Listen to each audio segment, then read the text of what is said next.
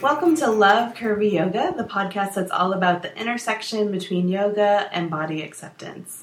Today, my guest is the lovely Amy Palko. I've known Amy for several years, and I've even had the benefit of having her do readings for me in the past. And what I really love about your work, Amy, is how just intuitive and grounded it feels. Even to me, who, when I first encountered your work, was like, Goddess, what?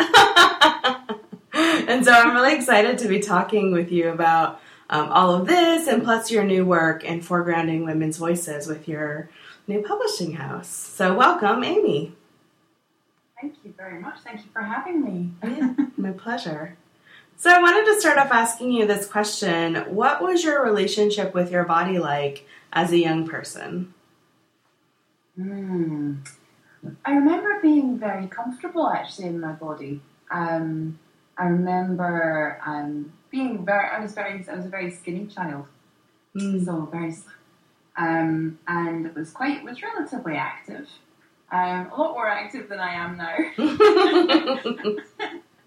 I remember going out. I mean, we lived in various different locations, but all with quite large back gardens. So I remember being, into climbing and running, and and I had a younger brother as well, and he was very active too. So, the pair of us used to chase around after each other. So yeah, I remember feeling very comfortable in my skin.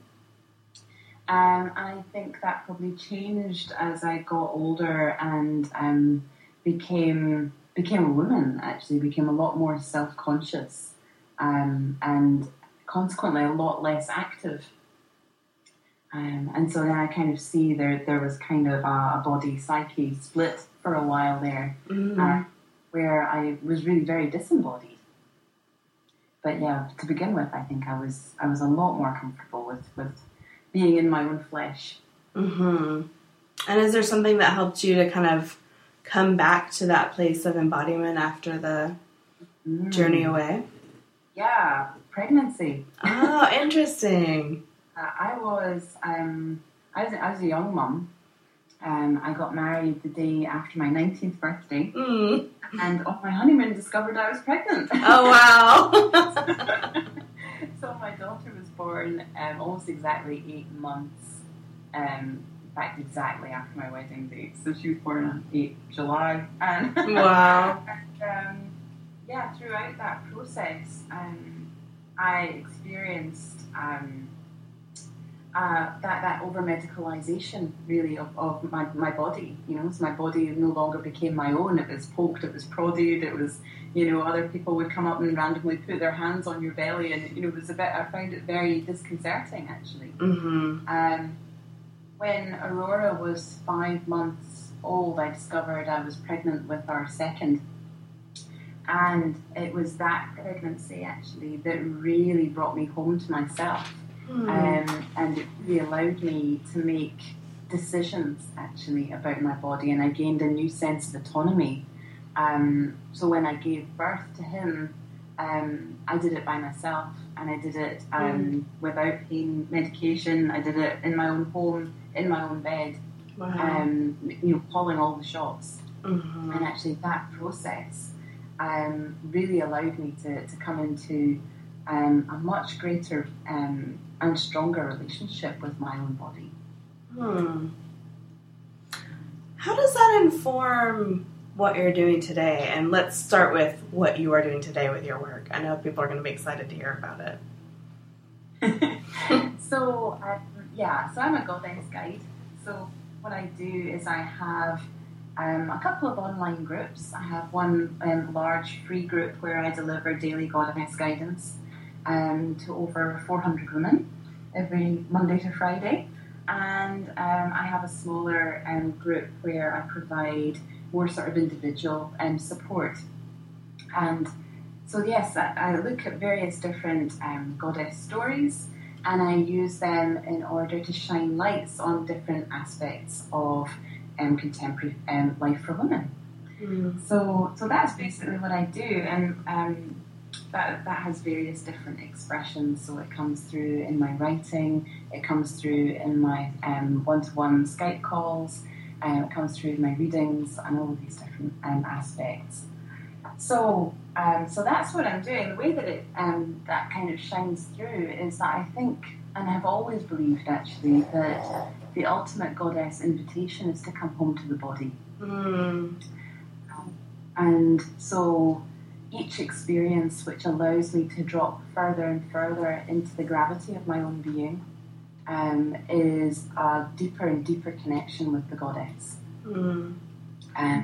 So that's how I see it informing. So every experience that I have, whether that's a growth experience and not necessarily a very comfortable one, but quite a challenging one, or whether it's a blissful one, whether it's touching ecstasy, which can be equally as challenging. Each is this invitation to connect with the goddess, and that's what I help women achieve, and deeper connections with the goddess. And what do you see happening for the women you work with as they kind of deepen their relationship? They become a lot stronger, actually, and a lot surer in their decisions about themselves and for their lives. They become greater interpreters of their own desire. I think desire is actually one of those pieces that, as we get older, we become more and more disconnected from. It's almost as though we get trained out of it. Right. Through various different conditionings. And our bodies are great communicators of desire. So the closer we come to connecting to our bodies and to what our flesh wants, the greater our understanding of our own desires is.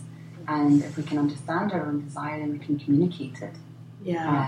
And we can start to take steps in order to lead truly fulfilled and satisfied lives.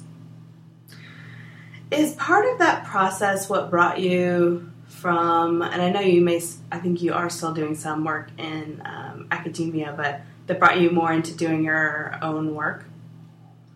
Yeah, I mean, the process of the academia route was a very interesting one. And I know, yeah, I think I'd love to hear more about that.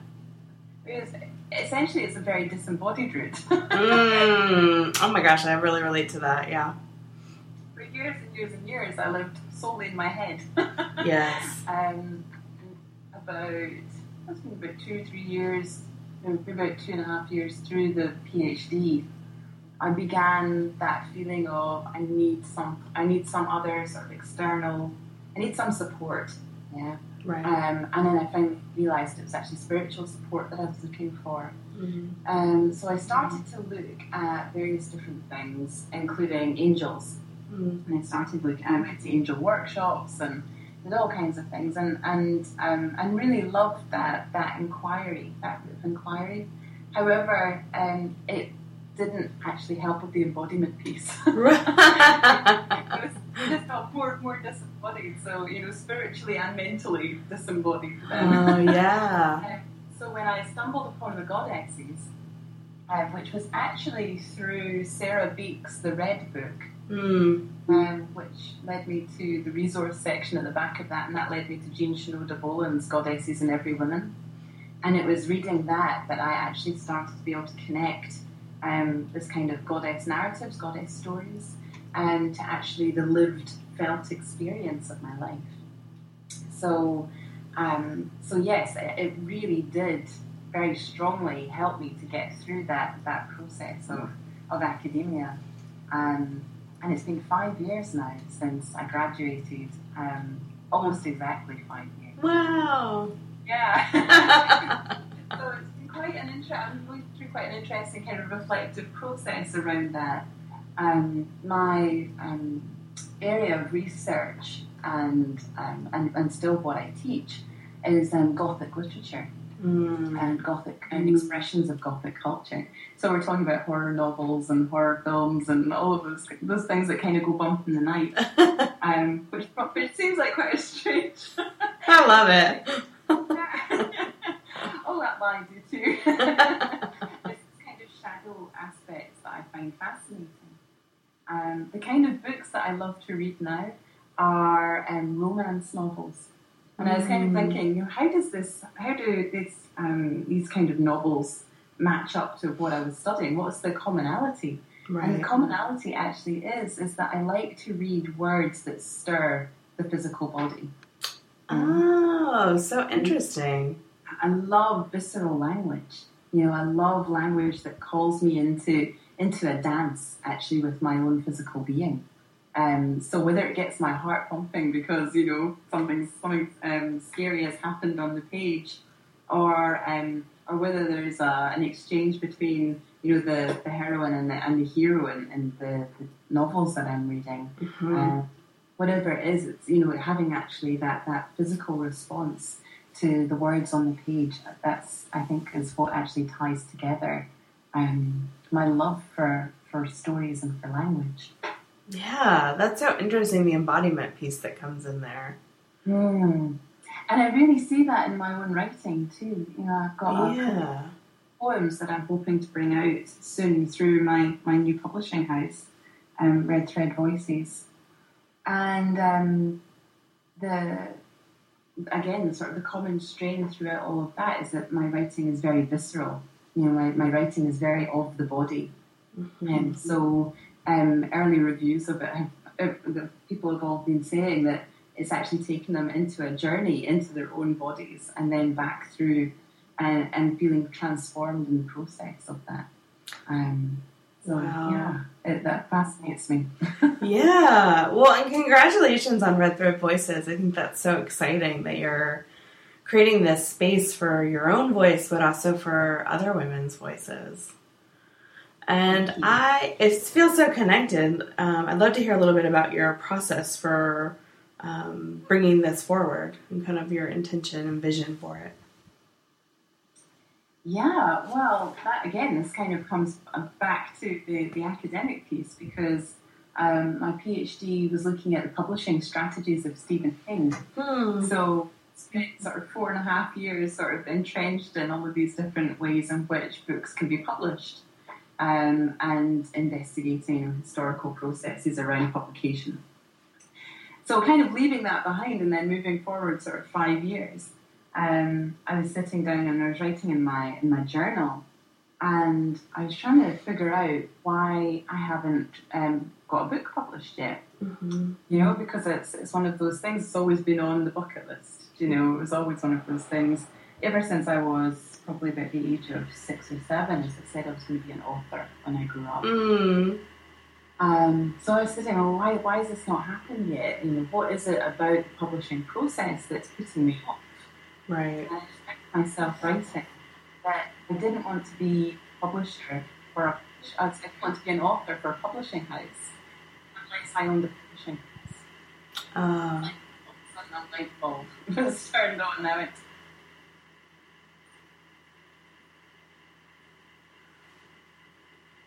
think I lost you for a minute, Amy. Can you hear me?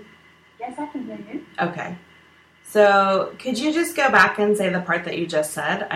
You dropped out for a second. Sure. Thanks. Sure.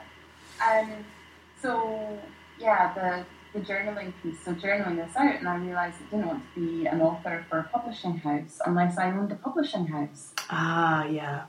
So it was like a huge light bulb moment for me, because I then realised how incredibly important my creative autonomy was to me in the publishing process, and that sense of sovereignty that I felt through being an author, through being a writer, and that I didn't want to give that up. And actually, as I thought about it more, I thought, I don't want other women to give that up either. Yeah. Wow. I want to feel really sovereign in the words that they're bringing out into the world and the releasing and unleashing of their voices. And I thought if I can create something which allows me to amplify my own voice whilst staying very true to my authority, actually, and I can then do that for other women as well. And that seems like a completely congruent and very nourishing channel to follow. Yeah, and it feels like it does bring together. I love how you have thread in there. It feels like it brings all the threads of your kind of life and experience up until this point together. That's beautiful. Yeah. Well, the red thread, it's one of those very iconic images that we connect to feminine spirituality. But again, for me, the red thread, it's a very tangible thing. It's a very embodied piece. Mm-hmm. And I think about the red thread, I think about the weaving of our, the networks of our veins, or the actual fabric of our DNA as it's travelled, from, one generation to the next, to the next, to the next. So it's what connects us to our past and to our present and to our future. But it's also what connects us to our sisters that are side by side standing in a circle, Right. It's that sort of shared commonality of the female experience. Wow. I just feel like this is such a ripe thing that you're bringing into the world for all of us. Thank you for that. Oh, you're so welcome. So welcome. I feel deeply blessed, actually, to be doing that work. Yeah. Yeah, I really do. Do you have any other embodiment practices? I'm wondering, I feel like we've talked in the past about you having a relationship with yoga, but I'd love to hear a little bit more about that, or anything else that helps you to kind of come into your body. Yeah, I have a sporadic yoga practice. On again, off again relationship with my husband. I think that's like 99% of us. I think the thing that I love most about yoga is that it teaches me that I can find the most movement when I allow my efforts to be easy. And I experience that in a very physical way. So if I'm trying to deepen into a hip opener, for example, and it just won't, you've got that point of tension and it just won't, and then I pull back out of it and then allow myself to release and drop into it rather than push for it, then all of a sudden it becomes a much more fulfilling experience. Yeah. So when I take that and bring that back out into my everyday, environment, it becomes a real life lesson. When I stop pushing and just allow myself to drop into the moment, actually I make a lot more progress. It's amazing how that happens. It teaches me how to manage my resistance, I would say. I know. It's so interesting, the metaphors that we have just through the work in the body. Like, oh yeah, that feels pretty relevant in my off the mat life as well.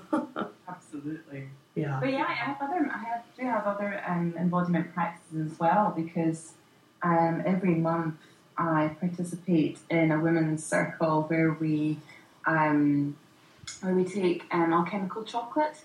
So we have a sacred cacao practice, which I also have at home now, and I'm actually going through training to be able to bring that to other women.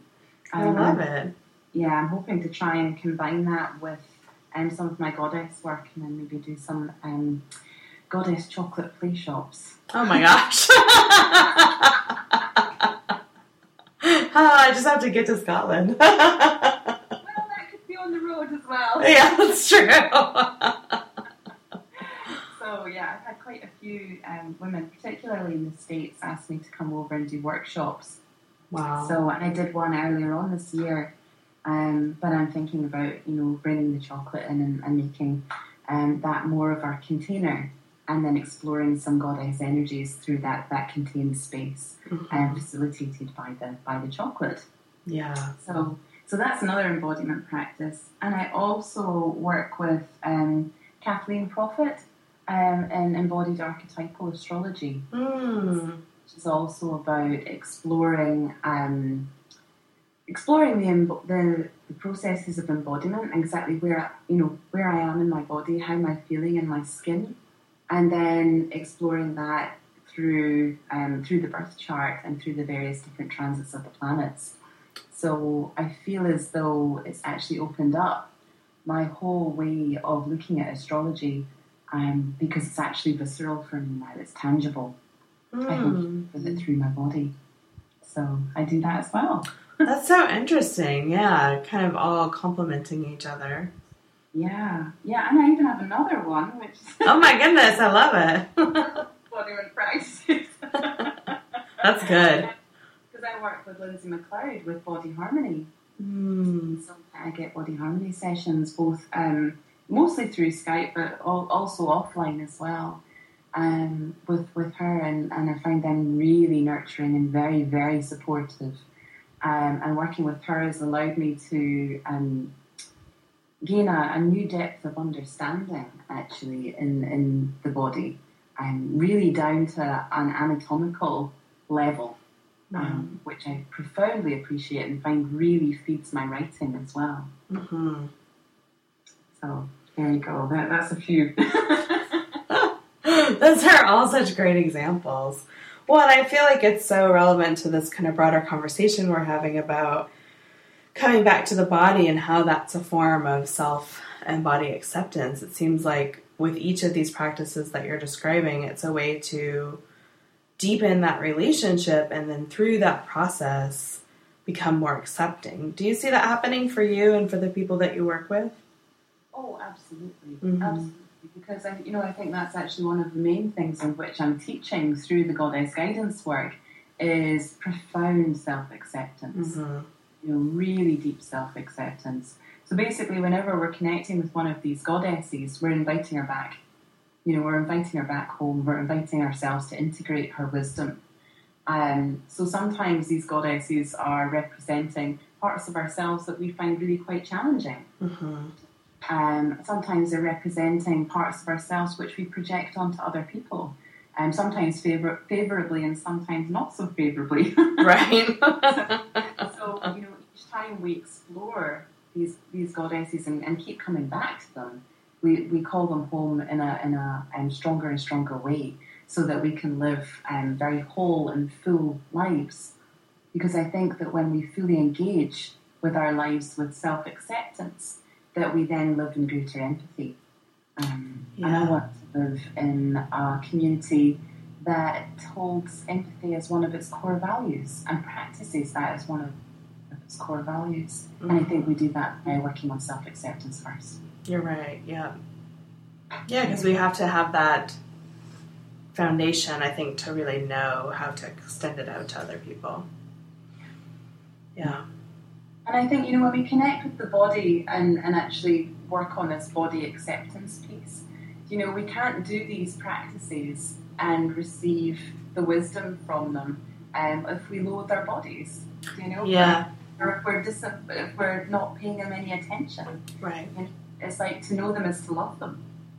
So to it's so true, yeah. To get a better understanding of our physicality and what it means to live full embodied lives, we need to get to grips with that. We need to enter into loving relationship with our bodies. Yeah. And that's not to say that's easy, and that's not to say I've perfected it either. Right. Yeah, me either. But it's a practice, not perfect. So it's something I can keep returning to over and over and over. Right. Well, in some ways, I feel like it's so empowering to say loving your body isn't necessarily, although I think the mind is part of it, but it's not really the door in. The door in is through the body and just kind of finding these embodiment practices like we're talking about, getting to know your body, and then, like you said so beautifully, through that knowing process, the love kind of comes. It doesn't have to be forced, like your description earlier of your yoga practice. Exactly. It's something that we drop into. I think it makes it feel more possible, because it's like if you're in a place where you feel not loving towards your body and you're thinking, oh, I'm just going to have to change my beliefs, that feels hard. But just starting to do it, I think, makes it feel more possible. Yeah, definitely. And I think, I look at, I turn up to these women's circles, once a month, and we have our cacao. And every single month I come there and I'm like, I keep saying I'm like a skater bug. It's like I'm poised, my whole being in a state of surface tension, where I'm just kind of sitting on the surface. It's like if I let anything go, or if I'm position myself even slightly imbalanced, then everything's going to fall apart. and how difficult it is actually to hold that for any period of time.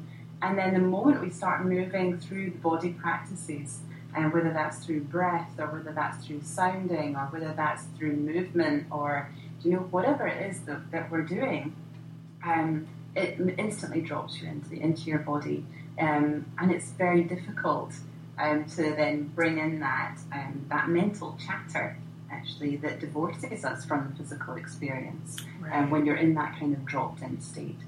Mm-hmm. Yeah. Silence is the inner critic.